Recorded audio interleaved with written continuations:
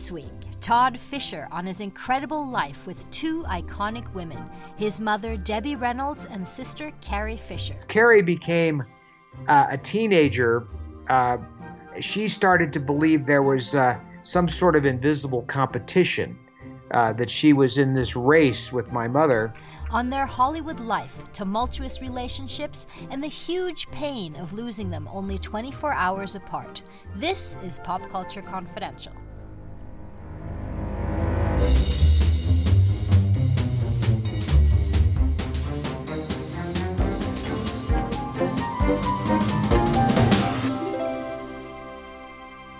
Hey guys, welcome back. This is Christina Yerling-Biro. So once in a while, a book comes along that engulfs me completely. Todd Fisher's book, My Girls, is one of those. As a kid, I loved Hollywood movies, musicals, and memoirs. I guess not much has changed, right? Singing in the Rain was one of my all-time favorites. I knew every Debbie Reynolds move. And then there was Princess Leia, of course. It turned out they were mother and daughter, and my head probably exploded. As I grew a little bit older, Carrie Fisher's writing, like Postcards from the Edge and Wishful Drinking, were hugely influential to me and so razor sharp. They're still some of my favorite books today. Now, Todd Fisher has written a really, really personal book about a really, really unique family. He's also part of a great documentary about his family, HBO's Bright Lights. And he talked to me about his life with these incredible women. This family's life was completely in the public eye. Todd's mother, Debbie Reynolds, was only 19 when she did Singing in the Rain. She became one of Hollywood's biggest stars and lived through one of Hollywood's most scandalous divorces when Todd and Carrie's father, Eddie Fisher, left her for Liz Taylor. She also survived two more failed marriages, both husbands leaving her in financial ruin. But she always powered through and made the best life she could for her children. Incredible work ethic, she performed in film and stage her whole life. And she threw the best parties. Todd and Carrie grew up among Hollywood royalty on Greenway Drive in Beverly Hills. Todd also talks to me about his incredible relationship with his sister Carrie, her meteoric rise to stardom with Star Wars, her struggles with bipolar disorder and drug abuse, and their incredible bond. Oh, and you will hear some noises once in a while in the background. That's Carrie's parrot. Todd will explain it more. Todd Fisher talked to me from Las Vegas, where he has a production company, and he runs much of Debbie Reynolds' estate and her incredible memorabilia collection. Mr. Todd Fisher, welcome to the show, and thank you so much for your very personal and beautiful book about these two incredible women. Well, it was something I had to do. When you lose two amazing people like that, and there's so many things that are unsaid, and you also see how the press gets things a little twisted around here and there. Right. It really, I was the last man standing to really kind of get things straight and make sure that they were treated right. Mm. I'd like to get started by asking you to go back and take us to, say, a typical weekend at 813 Greenway Drive in those early years. What was that like? So, it was the only normal that I knew, but if you looked at it from almost any other perspective, it certainly looked pretty outlandish. I now refer to it as the Downton Abbey of Beverly Hills. We literally had footmen, and there were like 8 people taking care of each person at the house. It was just like a ridiculous amount of staff. And my mother really loved to entertain, and every week was a party. On Wednesdays and on the weekends, we had movies in our screening room. And this was long before you had Turner Classic Movies. We had Debbie Classic Movies. And it was our version of film school. My mother, literally every Wednesday, we had to watch her choice of what she deemed to be an important movie. And, there's sound effects. That's Archie. That's Archie the parrot doing Star Wars sounds. He was Carrie's parrot. That's right. So I've had Archie about 25 years. Before I had him, though, he was Carrie's parrot, and he learned certain sound effects that he feels compelled to do whenever I'm on the phone. So you'll hear from him occasionally. And what's kind of cool about it is a parrot is an African gray parrot. He keeps so many people alive, including Carrie. Oh, Uh, you know, there he goes that's again. touching.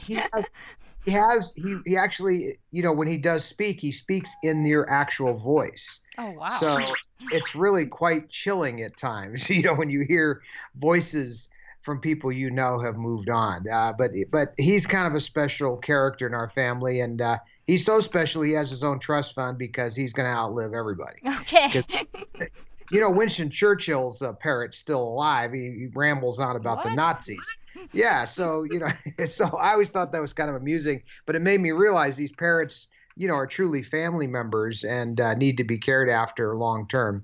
But anyway, back to Greenway. She would throw these very elaborate parties, and many of the Hollywood luminaries from the MGM studios would come. And when we were very young, Carrie and I, we didn't really understand who these people were exactly. So here you had all these amazing celebrities, Jimmy Stewart and Betty Davis and Katharine Hepburn or whoever.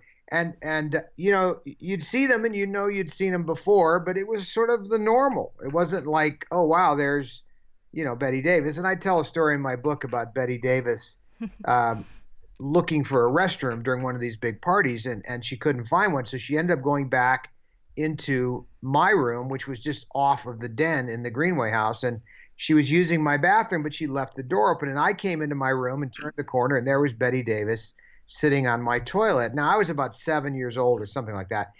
And I was, I'm sure I turned beet red. I was totally embarrassed, and I kind of slipped around the corner. And, she just cut loose with a conversation and kept me there in conversation with her while she sat on the toilet. And still didn't close the door. Not that I'm not judging any of that. It was just kind of okay with her. And she's talking to me about school and do I have a girlfriend and all this. It's like making small talk. But she was a very beautiful person and a great friend of my mom and a mentor to my mother. And you also witnessed at your home a fight between Elizabeth Taylor and Richard Burton that seemed something out of Who's Afraid of Virginia Woolf. Well, she was a little intense in those days, and the two of them were very intense. Richard Burton was a very, to say the least. Yeah, but he was very cerebral, and they were combative, and it was almost like they didn't like each other, and so they had this very intense. They would yell at each other and handle each other in kind of a rough fashion. Now I didn't see them all the time, but when you do that in public, you can pretty much assume what the private stuff must look like. But yeah, Carrie and I were watching them have this fight, and we were kind of looking at each other like, "Ooh, did you see that? Did you see that?"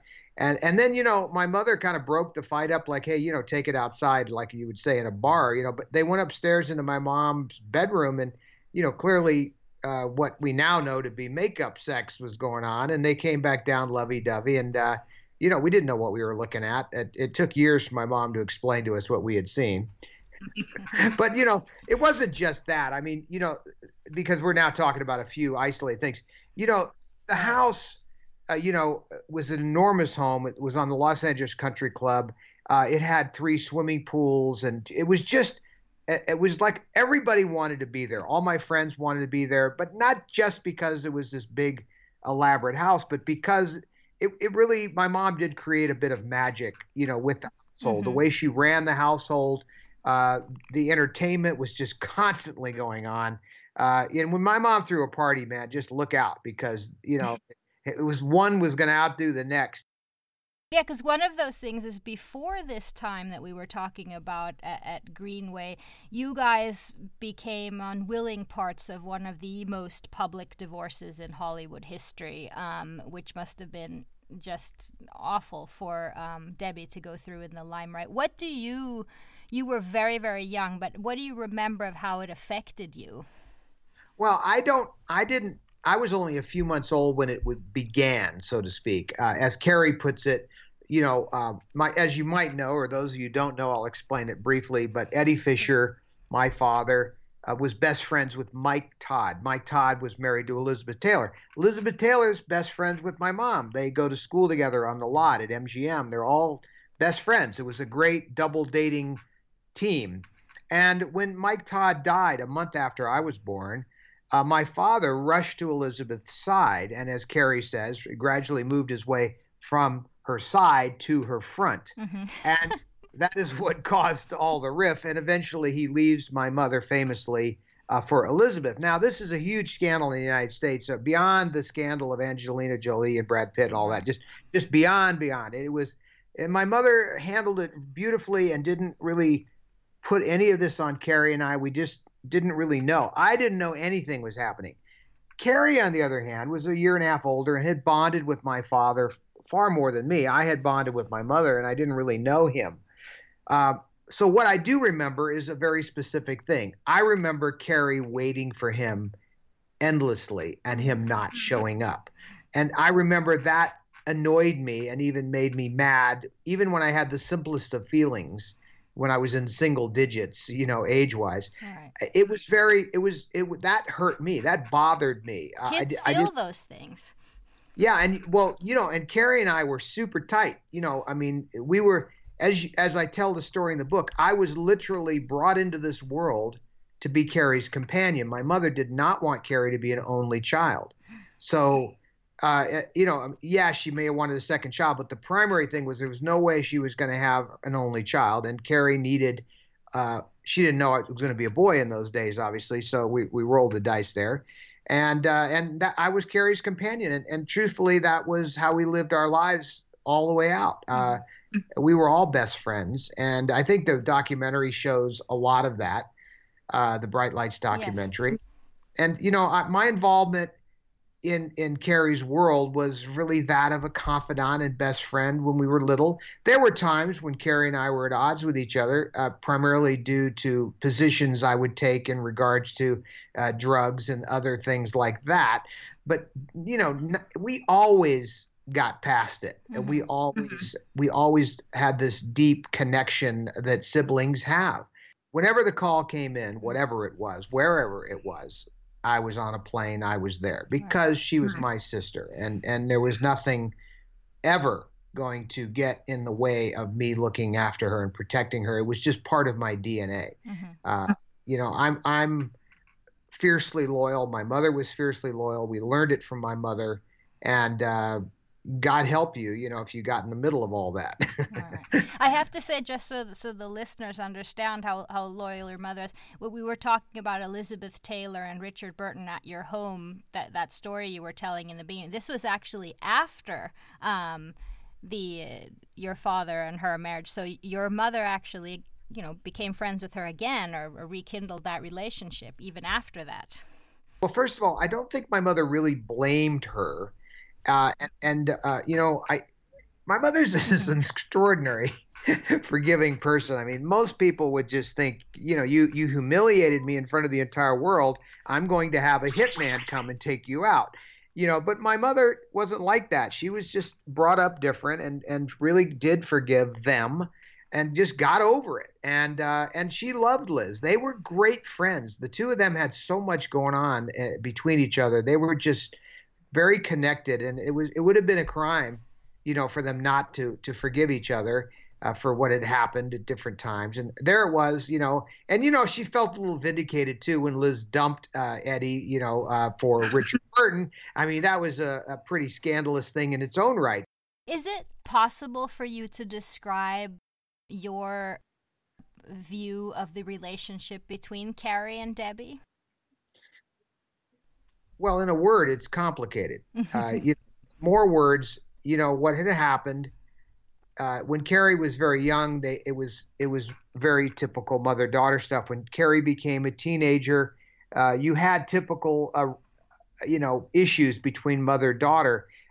Carrie, really loved and always wanted to be in show business. She loved it. She loved being on the stage. She loved entertaining. She just always gravitated towards that. It seemed like she knew that that's what she wanted to do pretty young. Now, when Debbie started to sort of manage her, she wanted to go the other way. Whatever Debbie said, she wanted to go the other way. This is not unusual, No. at the teenage years. Now, we at the time didn't know that she was also starting to show signs of bipolar disorder. We saw mood swings where she would have she could be very almost off the charts on the high swings of moods, and then later be extremely quiet and depressed. And these swings got wider and wider as the years went on. Now, as Carrie became a teenager, uh, she started to believe there was some sort of invisible competition, that she was in this race with my mother. And it was a race that was just in her mind, that there was a shadow, there was a thing that she had to be as good as funny as talented as. And this is like a really impossible race to ever win. And why would you want to, at any rate? I never understood that. And we would talk about it sometimes, and I would be like, why are you, you know, angry with mom? And, she would be like, well, she's trying to tell me what to do and control me, and these kinds of comments. But what it really got down to is that it took many years for Carrie to come into her own sense of security in her talents. And really, it was the writing that set Carrie apart from Debbie, and she relaxed and knew that she was at least better at that by far than my mother. And that is when Carrie started to chill out and their relationship started to heal. But there was, a lot of years of pretty intense stuff going on. The movie Postcards from the Edge, of course. Right. One of the best books ever written. Yeah. Well, it's based loosely on truth. I was the character. Debbie never came to see Carrie in the hospital because Carrie didn't want anything to do with her. Now, in the movie, there's liberties taken to make the story more entertaining, but in real life, that never occurred. I was there, and she would only talk to me. She would not talk to my mother. She was angry. Mm-hmm. She was judging my mother also for, how she handled the whole divorce with Harry Carl. My mother, had to survive for us. And it was truly a remarkable, amazing feat, to again survive the humiliation of a man, destroying your life and your children's life and stepping above it all and saving the family. She did it again, but it took a lot out of her, and she began to drink in those days, and Carrie hated that. Mm-hmm. And it not easy for children to watch that, but it never stopped my mother from, she never missed a job in her life. I'd like to go back a little bit further in Carrie. She, of course, exploded into her own limelight when Star Wars came out. How did that impact your family? She was quite young. Well, yeah, it was very unexpected, of course. And, she was just beginning her film career. She'd only made one other film, Shampoo, with Warren Beatty. And, this is really her second serious thing that she was doing. And, the reports that were coming back caused my mother to kind of be concerned about what was going on in England. And so I was sent over as sort of the family spy, just to sort of see what was happening and report back. And for all accounts, I only went there a couple of times to see what was going on. I really was very sort of low key about the whole thing because I didn't want to embarrass her at all. And it looked like sort of a B movie. You didn't see. And speaking of sound effects, yeah, you didn't see any of the. He protests the B movie thing. Yeah, he knows it was good. Well, it didn't have all the sound effects yet, and it certainly didn't have the visual effects. And so it was a lot of sort of make show and people standing in front of blue screens and some impressive sets. Don't get me wrong, but there was a lot of talk that George Lucas was completely crazy, and the studio certainly thought that. And so what are we supposed to think? But she wasn't like a huge star. So Carrie and I were sort of saying, well, worst case scenario, I can go back into singing and maybe do a nightclub act if this is the end of my movie career. It was serious. I mean, there was a possibility that George Lucas was completely crazy and none of this was going to ever turn out to be anything more than this really bad space Western. And instead, it turned out to be, the most influential film in the science fiction genre. Ironically, Carrie was 19 years old and was part of really a film that revolutionized the business. Debbie was 19 years old when she made Singing in the Rain, which is probably one of the most influential musicals of all time. It's very interesting, the parallels in their lives. But when Star Wars came out and she sort of the coming years received it, how was Carrie herself at that level of personal fame? I mean, you always grew up not knowing anything else, but when she herself became, the focus of all the attention. Well, uh, I think she liked the stardom. I don't think most people that fall into the entertainment industry don't calculate the loss of privacy. Many complain about it. Now, Carrie couldn't plead ignorance because my mother was very, very connected to her fans, and she let Carrie and I know at a very early age that the fans were very important to her and had to be considered our extended family, and therefore deserved a part of her time, and we had to make an allowance for that. That's so interesting. Well, the literal story is we're walking down the street in Beverly Hills. Carrie and I are maybe 6 or 7 years old. We're going to go to the toy store, and we've been told we get to pick out one toy each. And we're going to go into the store, and we're 10 steps away from the front door, and some fans walk up and want autographs, and they want to talk to Debbie. And Carrie and I are pulling on her. Let's go into the toy store. And she is stopping us, overpowering us. Then she kneels down and pulls us down to her face, eye level. She comes down and she says, "No," she says, "without these people, I don't have a career. These are our extended family. We will take and make allowances and time for them. And you will be patient and wait." And it began right there, our education as to where the fans belonged in our lives. And to the bitter end, that is how Debbie treated her fans. I never saw her one time, even if she was sick. I never saw her not listen to the story and sign the autograph. And some of the stories were, painfully long. Right. Debbie, you remember I met you in Detroit in 1967 at the such and such a thing. And, of course you don't remember. No, but a huge experience for the fan. Yes. Now, Carrie did not initially embrace this concept. It was a bit of an annoyance to have this fan base. And some of the fans are a little more intense than others. And you even have a little merry band of stalkers, that come along with the pretty girl. Carrie's in the bikini and the medal. By the time we get to, Return of the Jedi, I mean, Carrie's hugely famous. But by that point, she's starting to realize that maybe she has to accommodate this. But truthfully, it took until she was about 40 to really understand that she and Princess Leia were one. And that was, they're the same. None of us really understood the importance of the story to so many people, and how that story is part of the fabric of so many people's lives, and how important she was to so many people. And part of that importance really had to do with the character and the strength of the character. Such a symbol for women.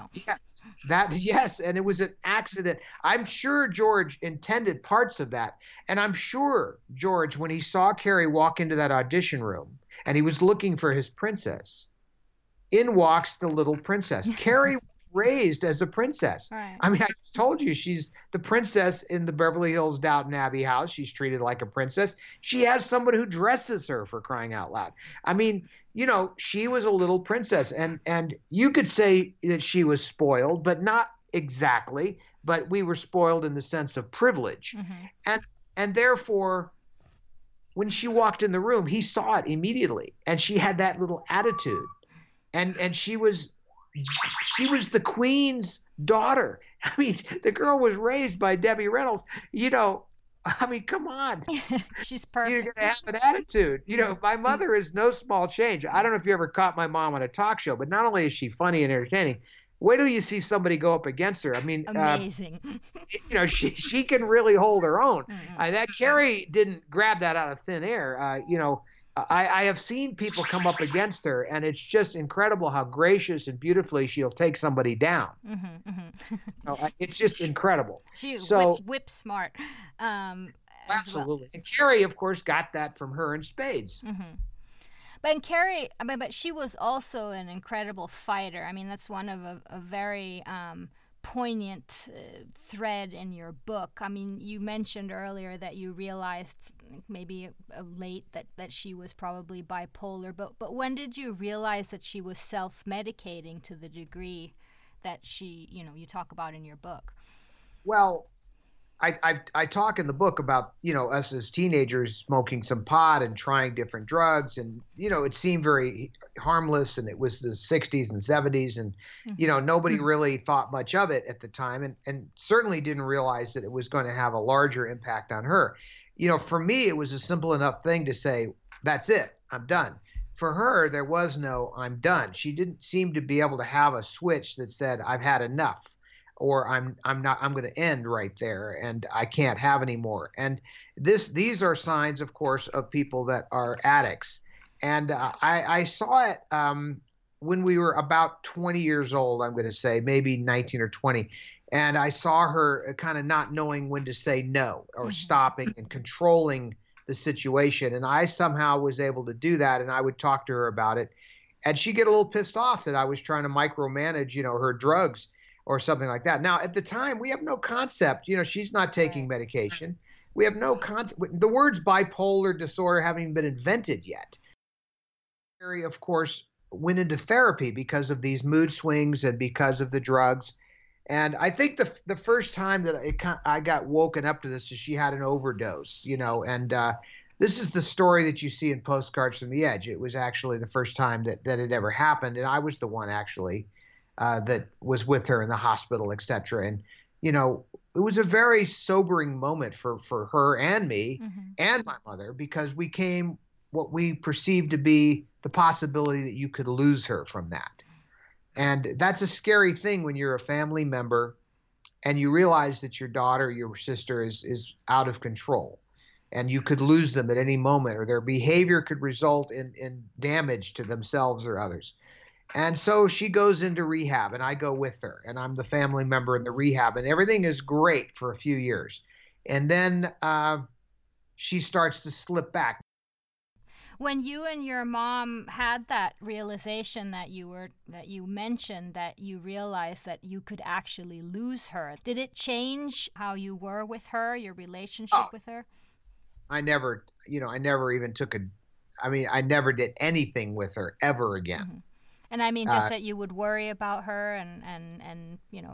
Oh yeah, there was always a cloud, a potential, that was there. We both talked about it, and the truth is, when you look back on all this, the fact that we had her for 60 years is a bit of a miracle when you consider some of the extreme things that occurred. Also, some of the people that don't make it that long. I had plenty of friends, right, and they didn't make it. Carrie and I both had a lot of friends that didn't get that far into the game. So I feel fortunate that we had her. I really do. At the same time, I can tell you, I feel really shortchanged. She was at the top of her game. She was in just remarkable form. I mean, she was just peaking as a talent. And so when I walked through her empty home and she's not with us, and I think to myself, wow, it's terrible. It's a huge loss. It's a waste. It's just not right. And my mother knew. She always used to say, I don't want to outlive my children. She said that for a long time. And many people, of course, say these are not remarkable words. These are the feelings of everybody. And how many families are dealing with similar things to what I'm describing? Not maybe in public the way we did, but there it is. And so the loss hits you, and they're both gone. And but what your family did was really open up this to other families who are going through this, and other people. And I mean, for me, Carrie's books in the beginning and what you talked about, I mean, though it was just that openness that you guys had, not just at the end, but always. Well, and Carrie was the first person to call herself out, and she was the first person to be upfront about it, and she was the first person to take the shame out of it and to say to people, it's not something you need to hide from. It's something you need to face head on and overcome. And as she said, as Meryl Streep said, you turn your pain into art. I mean, wow. I mean, the quotes, the stuff that she created in the face of this adversity is so remarkable that it was miraculous, and those are such beautiful examples, both of them in their own way. But in some ways Carrie was a little bit more remarkable because she did all that she did while having a mental disability. That is amazing. My mother and I never, we don't know. You don't walk in those shoes. I don't know what that's like. I mean, I know what it's like as much as you can from an observation perspective, but nobody knows unless you live there. I have to say, because now that you mention, I've read a lot of biographies. I've talked to a lot of famous people and relatives of famous people, and I don't know how to quite put this, but you yourself, you seem so grateful. You have such perspective, and you came out very level-headed and unscathed from this, traveling with your RV and talking beautifully about your life. Why do you think that is? Well, I mean, I think my mother was that way. My mother and I were pretty tight, and I consider myself to be a lot like my mother. I mean, not in that, I'm not. No one's saying that I, you know what I'm talking about as a person. There were attributes that my mother had that were just something to behold and something to aspire to. And she lived a great life of charity, and she lived a life of giving. And she shared with other people. She was so kind and so giving, and the works that she did on this earth were truly remarkable. And so to live in that, you talk about living in the shadow. I mean, live in the shadow of that and observe that and learn from it. And so I've tried to hold to her standards. They're high standards. Believe me, they were very high. But your sister did write in one of her books. I don't know if I'm quoting it correctly, but you were the hogger of all the sanity available in the Freak family. Yeah, you're right. That is the right quote. And and she, in her first book, she said, my brother moves through life in smooth, easy paces. Now, it's interesting that that's what she observes. And the truth is, I was kind of the designated driver for the family. Someone had to hold the keys. Right. At times we were coming off the rails in every which direction. So somebody had to drive. And the thing about Debbie is, not only, she survived these 3 marriages. Men who stole money from her and infidelities, and she worked her ass off. Sorry for my expression. She had to sell your beautiful house and rebuild your lives again and again.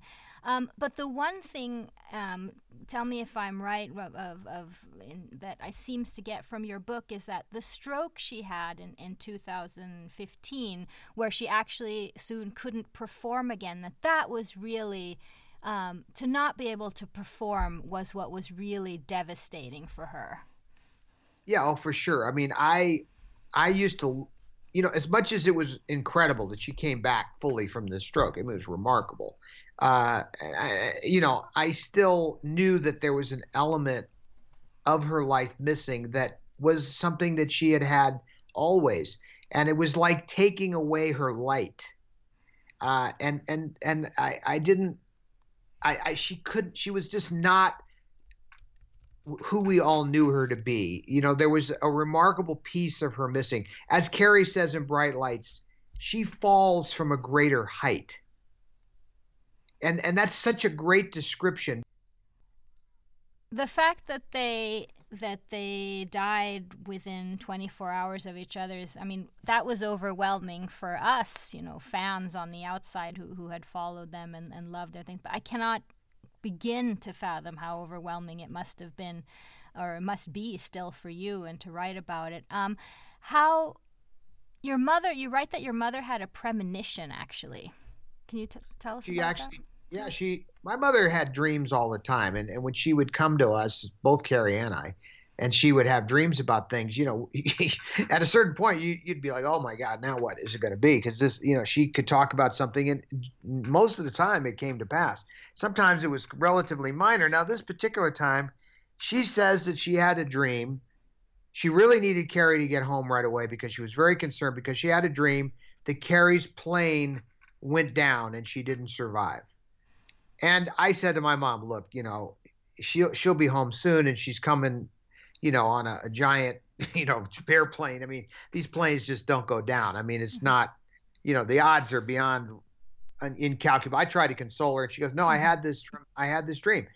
Well, we kind of shuffled it off, but it was certainly on our minds that she had had another dream. Now, ironically, not even ironically, just miraculously, Carrie did die on the way down. Mm-hmm. They were on descent into Los Angeles. So, in a way, the dream was real. Carrie had, she was kept alive a few days. We don't know what condition she was in when they were keeping her alive.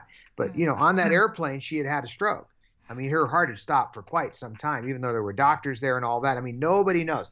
Technically speaking, she had died on that airplane. Mm-hmm, mm-hmm.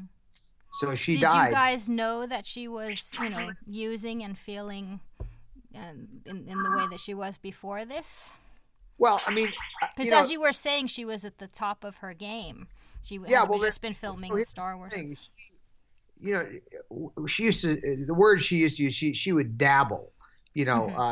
So I call it self-medicating. She would regulate the regular medications that she was getting from her psychopharmacology people, and she would add her own little things to kind of stabilize it. The truth is, she was pretty much an expert at controlling these moods. Only she knew what it was like to be in there, and she became very adept at that. It's a slippery slope, though. You're playing with, you're not a doctor. At the same time, you're the only one living in there. Carrie, as you know from the autopsy report, had drugs in her system. However, it wasn't like she was on the airplane doing drugs. This was not a drug-related thing. However, the cumulative effect of taking both prescribed and non-prescribed drugs for decades, and she smoked on and off, and she drank Coca-Cola like water, and so there's a health issue here. Right. I don't know. I don't blame the doctors, but let's face it, the doctors gave her Percodan when she was a teenager. I was there. Right.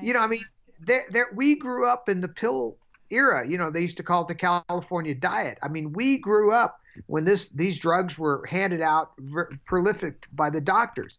Carrie, you could say that Carrie was certainly put on a path for sure. When did it sort of hit you that you had lost both of these incredibly important people in your life within a day? Honestly, I still find the whole thing surreal. I swear, even in these interviews and even writing the book, I thought, I'll write the book and I'm going to get it all out. That's going to be my little cathartic thing. I don't care if anybody reads it. I'm going to get this all out. I thought that was like the thing. And then I do all the interviews and I go on tour, and do the book thing. And I thought, I'll get it out there, but I still find myself choking up. I still get into very sensitive territory.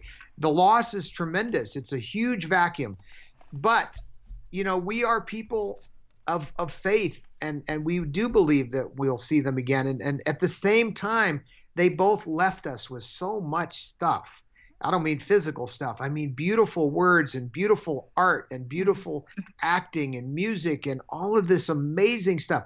If you look at the cumulative contribution that the two of them have made as a mother-daughter, it's pretty astounding. There's something about the humor in your family, too, about, for example, her urn, which was shaped as a Prozac tablet. Well, look, the story of the urn is actually somewhat interesting. The urn was actually something Carrie had bought at an antique store in our 20s, and it was one of her prized possessions. It was about an 18-inch long porcelain Prozac pill, and it was a display piece, from a pharmaceutical company, and she just thought it was the funniest thing ever. And she had schlepped it around from house to house, and it was always on a prominent place in her house. And so when she died, Billy and I, my niece, we were out trying to figure out what are we going to put Carrie in. And we looked at all these different things, and we just kept saying, "Oh, there's no way she would hate that." Oh, no. And there was some salesperson trying to sell us on stuff about, "Oh, this is very lovely," and we're like, "Oh, you don't understand who we're talking about here. Lovely is not where Carrie's going to want to be." Debbie's a piece of cake, but Carrie, no way.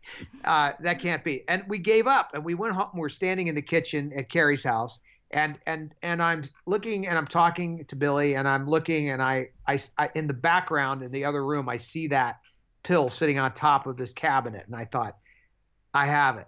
Mm-hmm. And everybody went, you have what? I have it. This is it.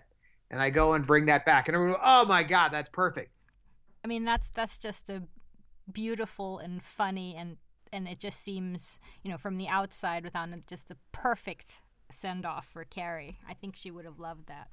I know she would have, and I can also tell you that we had no idea when we bought that Prozac pill that this is where it would end up. Yeah. And of course there, memorials and funeral. It was just so much love, so many people, almost like back in the Greenway house times with just so much beauty. I mean, that must have been something that was a bit healing for you as well.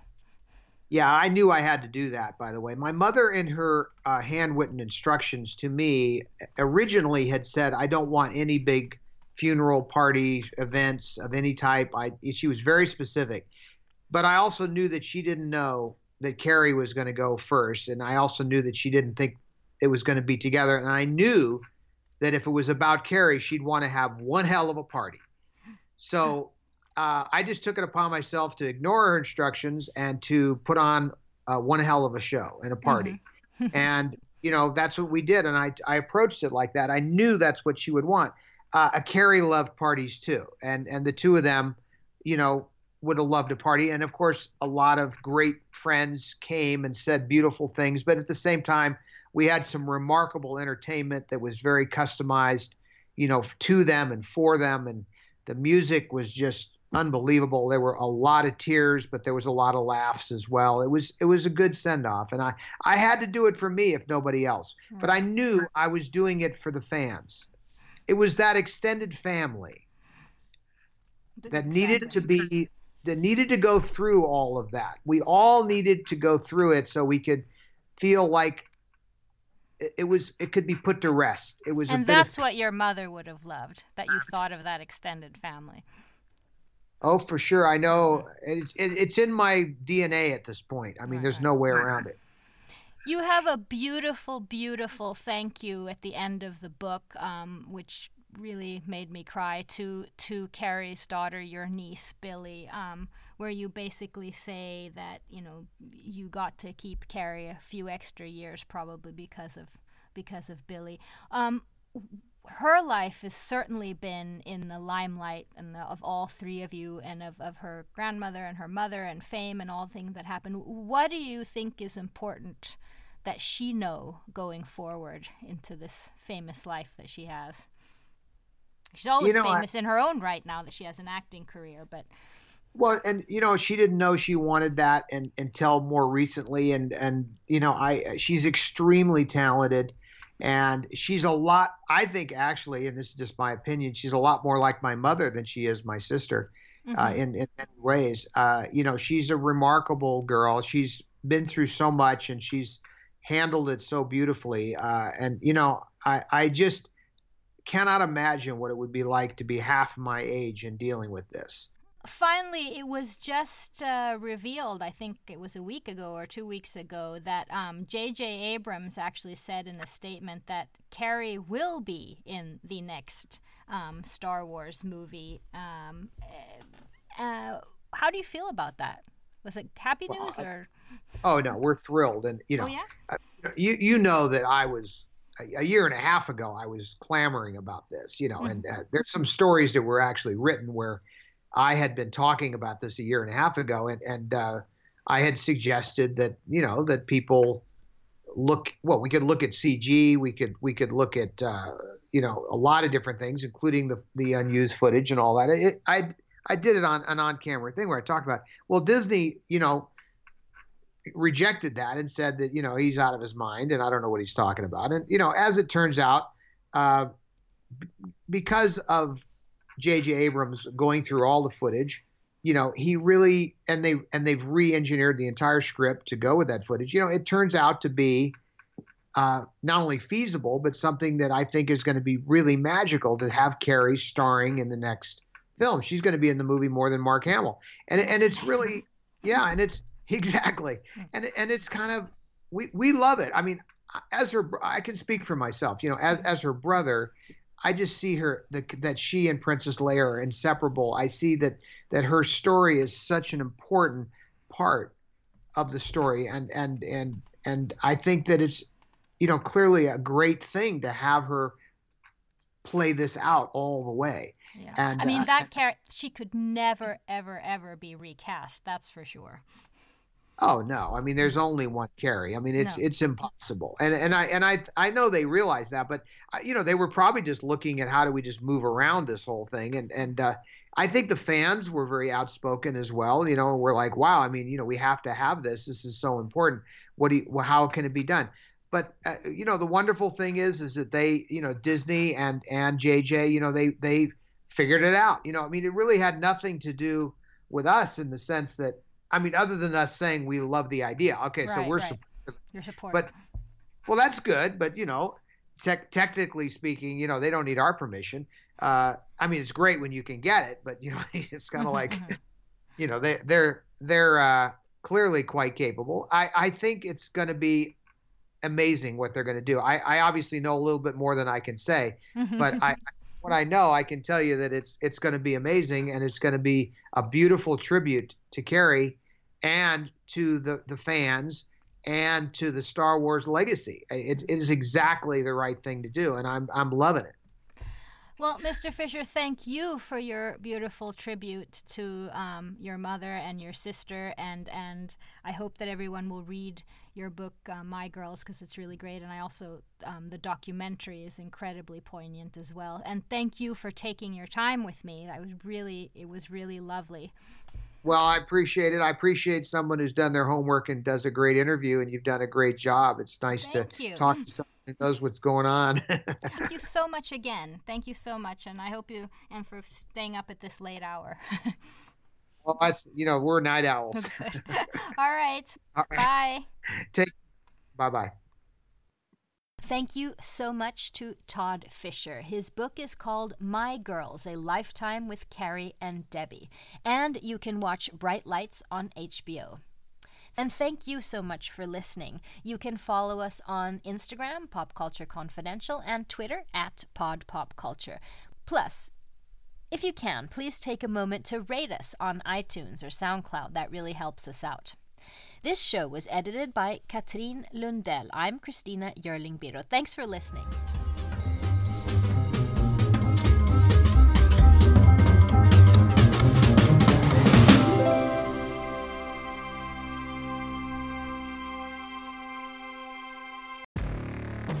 Hey friends, this is Jim Knight, former 21-year Hard Rock executive turned best-selling author and top 10 keynote speaker. And I'm Brant Menswar, former frontman of Hollywood's most dangerous band turned top 10 motivational speaker and best-selling author. We host the how-to podcast Thoughts That Rock, where we talk to rock stars, athletes, CEOs, astronauts, and even next-door neighbors who share their expertise and opinions. Together, we tackle the most interesting and challenging topics of today. Whether you want to learn how to become more confident, how to deal with anxiety at work, or how to write a hit song, or use Brazilian Jiu-Jitsu in life, we've got hundreds of episodes to help amp up your life and move you forward. Subscribe to Thoughts That Rock wherever you listen to podcasts, and check out evergreenpodcast.com for more information.